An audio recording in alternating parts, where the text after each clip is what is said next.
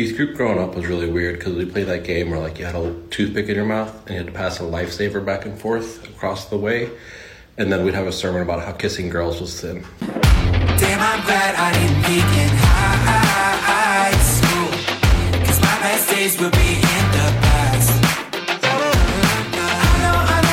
I know, looking back, it ain't all bad, but damn, I'm glad I didn't peak in high school. Hey everyone, welcome to Unlearning Youth Group. We're the podcast where we take a look at all the things we learned back in youth group. We find the good, unlearn the bad, and figure out where the heck we go from here. We haven't met. My name is Jonathan Crone, and we're joined, as always, by Mr. Eric Williams, our co-host. Eric, can you go ahead and say hey to the people? Hey, what is up? Episode 6, ready to go. So we are squarely in the back half of season 2. It's been a great season so far. Today, we are talking about the idea that in the 90s, early 2000s, we had a really bad habit in the church, and especially in youth group, of glorifying testimonies, especially giant conversion stories that were these big Saul to Paul transformations. And it really gave us a bad idea of what it looked like to become a Christian, because we made it seem like if you didn't have this, it didn't work. So Eric, do you have any examples from your background of these giant stories that just looking back, it's like, why? Yeah, I can't think of any specifically, but it's just like, it's a common thing where it doesn't matter if it was the camp, it was the youth group, and thankfully it wasn't as often at the churches that I attended because we weren't big on testimonies or even letting other people take the mic and share personal stuff. So it didn't happen all that often, but anytime our group would go to another church or to a, local, whatever thing that was happening, revival or, parking lot party, it would just always happen where someone would call out somebody and say, oh, we got to listen to, Nate's testimony. Nate, come on up here. And it was never basic. It was always, like you said, over the top, or it was always, that sort of thing. The other thing that happened too was, when I was in the roles where you're creatively programming services for adults, we would always be looking for transformation stories, right? For videos and life changes and testimonies. And there would be times where we'd be sitting around the room. And I mean, no disrespect to the people that were in the room, but it was like, that's just not big enough. Well, I don't know that, like one of the churches I worked at, they would say, that's just not the moment we're looking for. It's like, what do you mean the moment we're looking for? Well, what they meant was like, we wanted someone that was just this huge sinner, right? Like, cheated on my wife, had 7 mistresses. And then by the grace of God, oh man, we got our marriage back together. And it's like, and everything was great. And you're like, oh no. And so we had those types of things. But then the other thing that would happen is like, I had a lot of either Christian school kids or homeschool kids in our youth group. And what would happen is they would see these types of testimonies and you could tell it's like their story, which was, I was born into a Christian family. I've basically known about Christ my entire life. I'm a safe, white, middle-class suburban kid that's always been in privilege. And I think by the time I conceptually understood about Jesus, I just knew that was it. And I gave my life to Christ. And now I'm 16 and I feel like there's something missing because I didn't have this negative experience. As if God wants That's you. That's called the Jonathan Crone. Right. Yeah. Well, there you go. Just like that. But it's like, it's as if God wants you to live a dumpster fire life before meeting him. Like you need some Christian Rumspringa before you come to Christ. Well, I mean, me and you both, our day jobs are in marketing, and we know this. One of the things that we do in marketing is we introduce a problem, we agitate that problem, so that we then can give a solution. Right. Because if there's no problem, then why should I follow you? If there are no stakes for not following you, why should I follow you? And so, in a bad way, we agitated those problems, just like the Stop, Drop, and Roll Don't Work in Hell episode last year, where we focused so much on hell and scaring the fire out of people, or all these other things. we took the good news of Jesus, and instead of focusing on that, we felt like we had to present this dichotomy of, you're going to be this terrible over here if you don't follow Jesus, so you need to follow Jesus. Instead of saying, you know what? Jesus came to bring life and life abundantly, or all the reasons to follow Jesus. We gave people reasons to run away from what they were doing to then follow Jesus. So it was this, we've kind of hit on this idea a couple of times this season. Was it emotional manipulation, or was it a real thing? And I think that's what you're seeing a lot in this unlearning deconstruction movement, is people are looking back at their childhood and they're like, wait, you just got me all emotional to make a decision that made you feel good.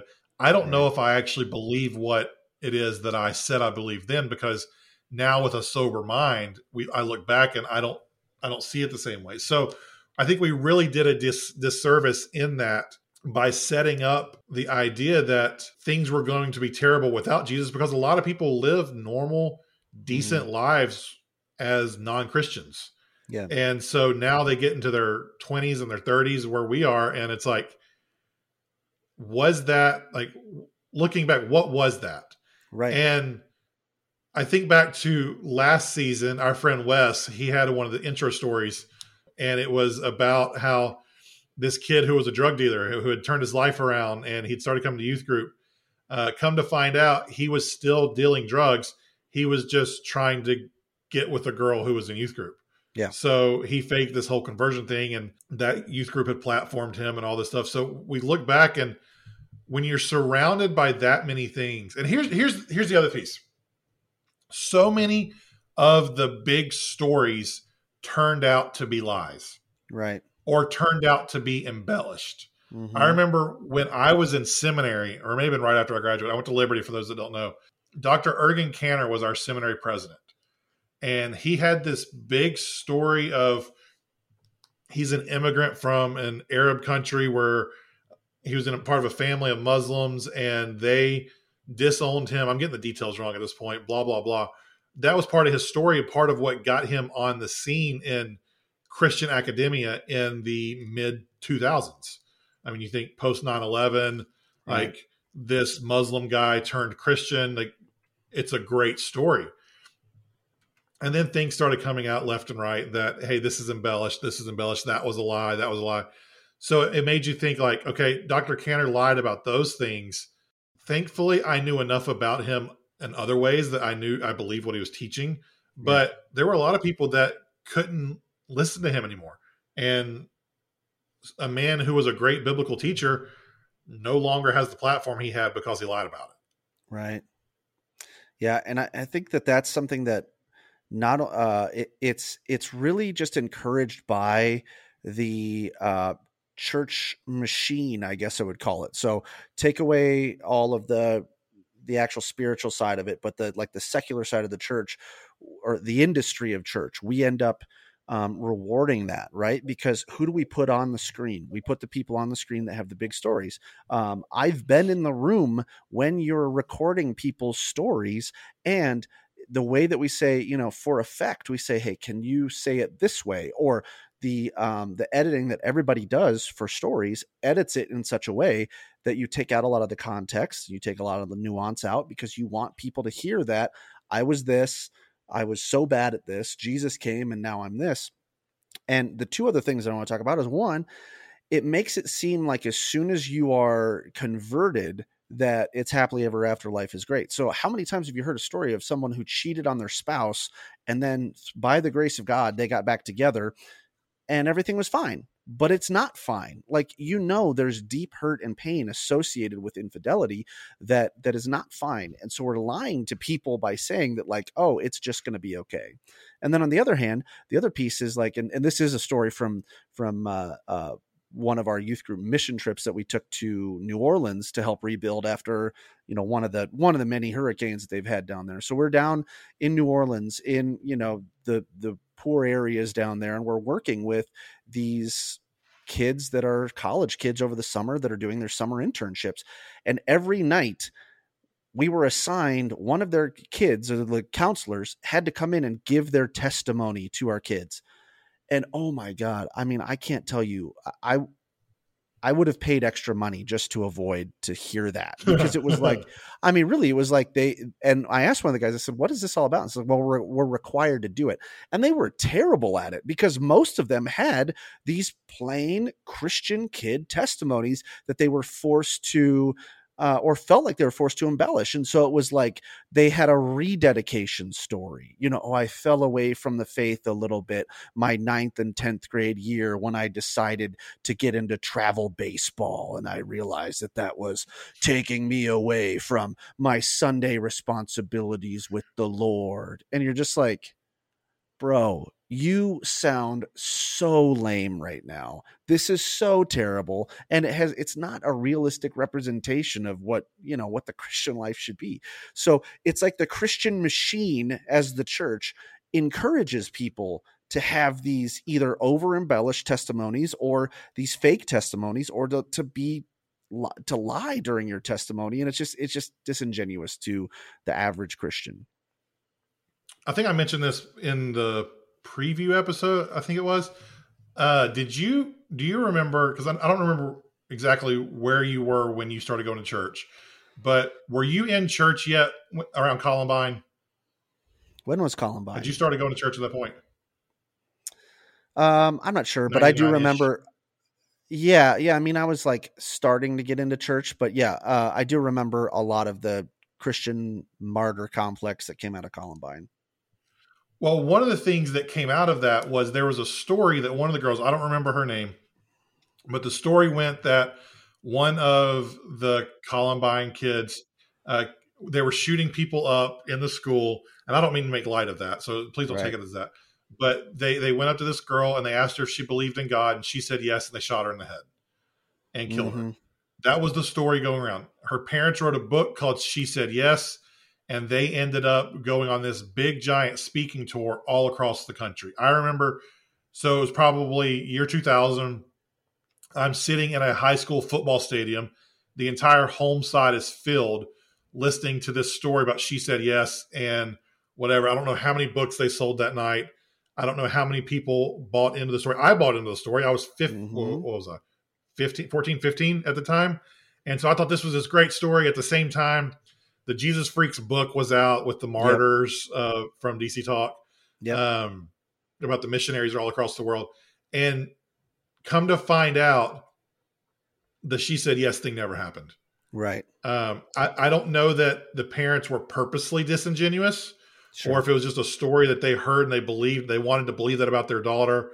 So they wrote the book and went on, but she never actually said yes. That wasn't part of it. So they went and did this big speaking tour, and now it looks like they're just Christians profiting off of a fake story to make money for themselves, and it's not about the gospel.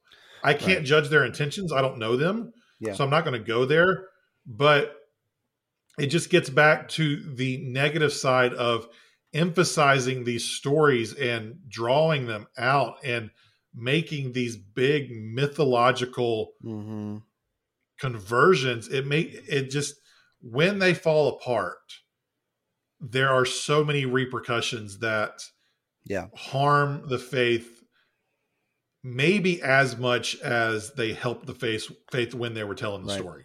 And how many times have we seen that? And by the way, her name, I just looked it up, is Cassie Bernal or Bernal. And, I think we both agree to this. Like, it's not her fault that this book was written post-mortem for her.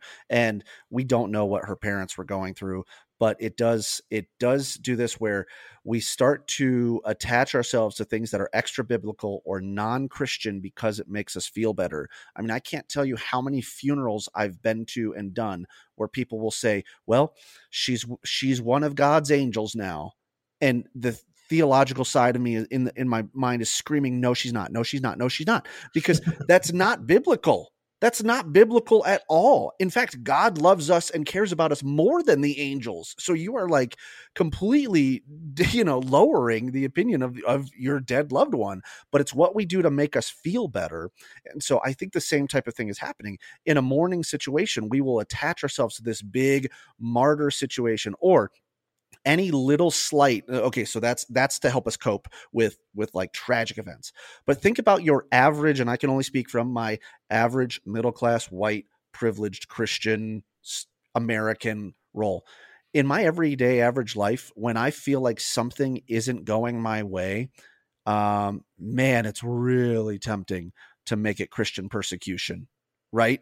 It's just really tempting to go, oh, it's because I'm a Christian.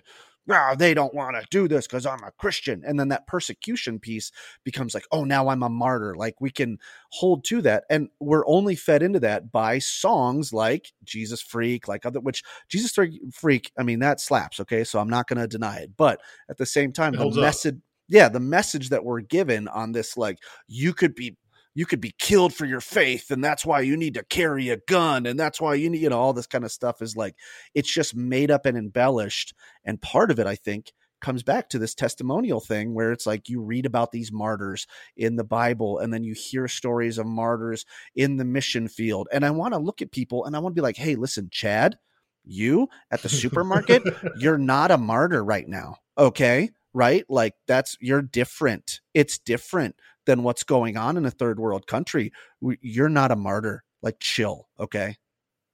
I don't know where we're going with that, but I got a little soapbox there. I'm sitting here. I'm like, do I go down the soapbox because I have thoughts? Here's or do what we I do. rein us back in as the good host? And we just figured it out. Season 3, an episode needs to be the Christian martyr complex. Yeah, we'll put that in the notes because I'm actually going to keep this part in because I think it's a fun part of the conversation because you can see where these things lead. Like these are individual, like the idea of all of this being connected. Like that's why we reference back to old shows so many times. That's why there's so many things that we talk about. That's like, oh yeah, we talked about that. And it sometimes can feel like we're talking about the same thing because so much of this stuff is tied to each other. Right. Well, and you're probably going to make people really upset, but like, it's just like that 90 Minutes in Heaven series, or what was it called? 90 Minutes in Heaven goodness. Think about that. All of those near-death experiences, or the people that have passed for enough time and then God sent them back. It's these grandiose testimonies that that lead to all these bad spots, just like you were saying. And we want to believe them. Like, I don't fault people for believing them because we want to believe them. Like, right. We would love to, and I think part of it is we would love to experience that much grace and that much provision, or whatever the word is there. Like, we would love to experience a touch of heaven and they get to come back and tell people about it. Right. Like, those are things that we want that are like, I think are good pieces inside of us. So that's what makes us latch on to these stories. And if I'm being cynical, I would say that there's a piece of us being naive, and that's why we believe them. Yeah. But if I'm giving Christians the benefit of the doubt, it's because I believe Jesus can do that. So I want just a touch of it myself. Yeah, and it reminds me of it's our perspective that's skewed, I think, in some cases, because it reminds me of I think it was Matt Chandler. Every quote I have, I think, is from either Matt Chandler or Andy Stanley. So it's one of those two. But I think it's Matt Chandler, where he talks about David and Goliath. He says, when we read the story of David and Goliath, we think we're David, right? That's the problem. We read the Bible and we think, man, I'm David. It's like, no, you're not David.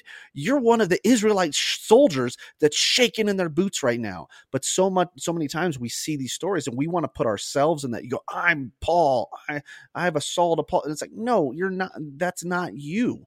God has a different story for you.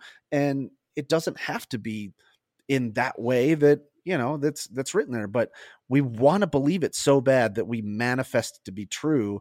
And it's just not. I read something the other day that said, if you're not reading the New Testament and relating yourself to the Pharisees 95% of the time, you're doing it wrong. Yep. And it gets back to, again, we're going to hit our marketing background.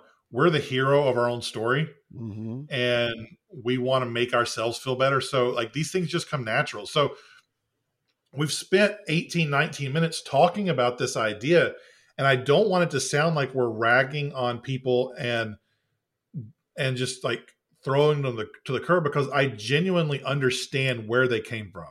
Yep. I've been in those rooms just like you have. Like I know how man, I want people to understand what Jesus can do. So let's give the big example. But if we look back at it, and if we take all those bad things, the good intention behind them, and then we say, okay, where do we go from here? Like how do we process this moving forward so that we're not doing this? I think it gets back to our first episode of this season. Like, we have got to be okay finding Jesus in the mundane. Right. Like, I've got to be okay with the idea. I grew up the grandson of a pastor. I've been in church since day one. Yes, there were some times that me and Jesus weren't walking very closely to each other. Yes, I've developed, or I went through some hard times. But for the most part, my conversion story happened sometime before I even remember. Mm-hmm. Like, I don't remember a time without Jesus in my life. So we've got to be okay with that being our story. Mm-hmm. Yeah, I agree. And I think the other thing is, you look at the Bible and it doesn't give us proper perspective, because the New Testament, first of all, the Old Testament was pre-Christ, obviously. The New Testament is only within the same generation of when Christianity as a thought and idea was being formed. And so we don't get canonical stories of people who were born into the faith. Like, that's the whole point, is you talk about this other thing. And so, like, someone like you that grew up in that never had a great role model canonically in the scripture to say, you know, there wasn't Jesus or Paul talking about, oh, well, let me tell you the story of little Matthew over here who God kept close to his flock the entire time and just had to realize that God was there all along. Right. And so, but the positive approach here is, like, we just need to include that nuance for people who are, you know, like your story, where it was like, hey, God doesn't want you to sin. God isn't going, oh man, shoot, we missed a great opportunity for Jonathan to have a big story here. I wish he would have been a bigger heathen in high school and college. Like, he doesn't want that. So, like, be glad that you had that God was close to you and his provision protected you through all of that anyway. You didn't have to go through all that. And I think telling stories is the thing we got right.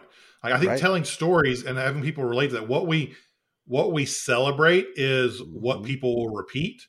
So I think as part of that, we've just got to do a better job of celebrating the normal mundane, the person who lives a strong Christian life with their ups and downs and their bumps and their bruises.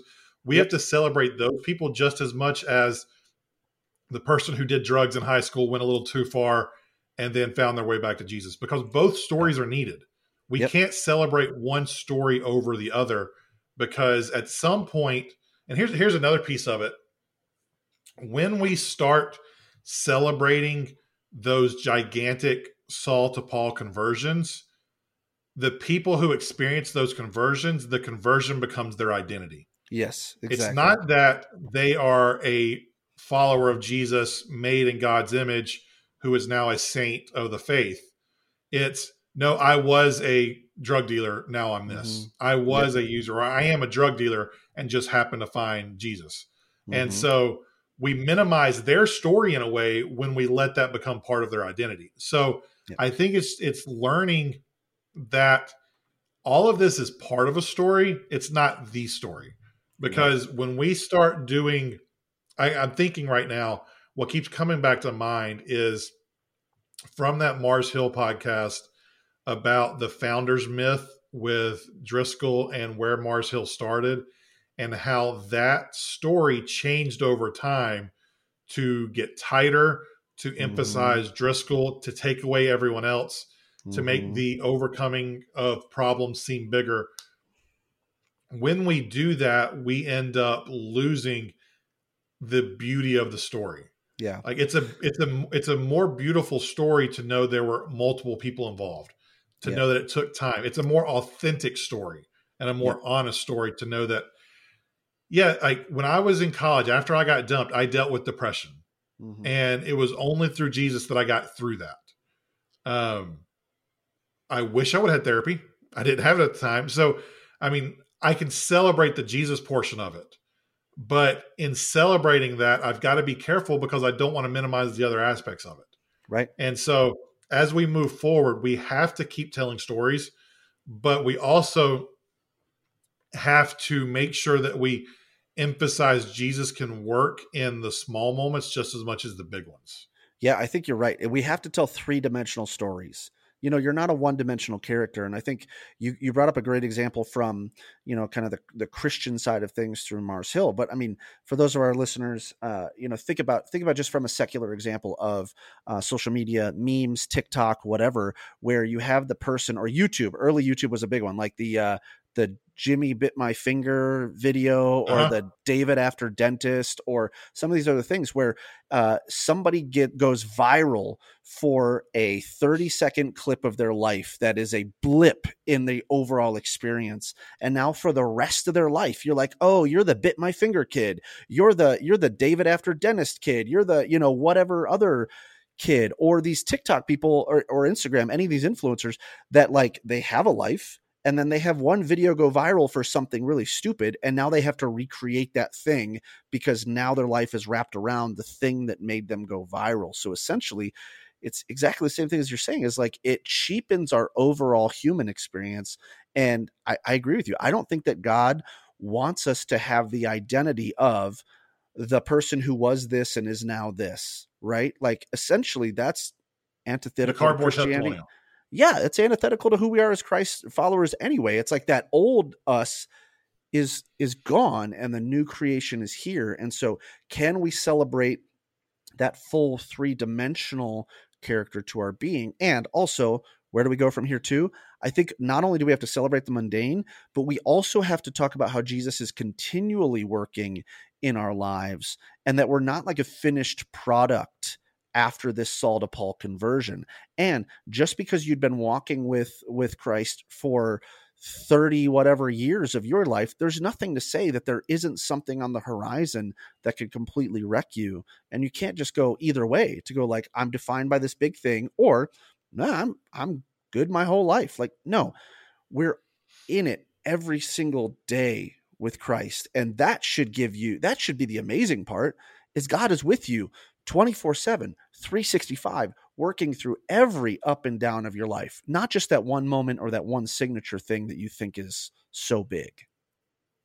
Yeah, we have to,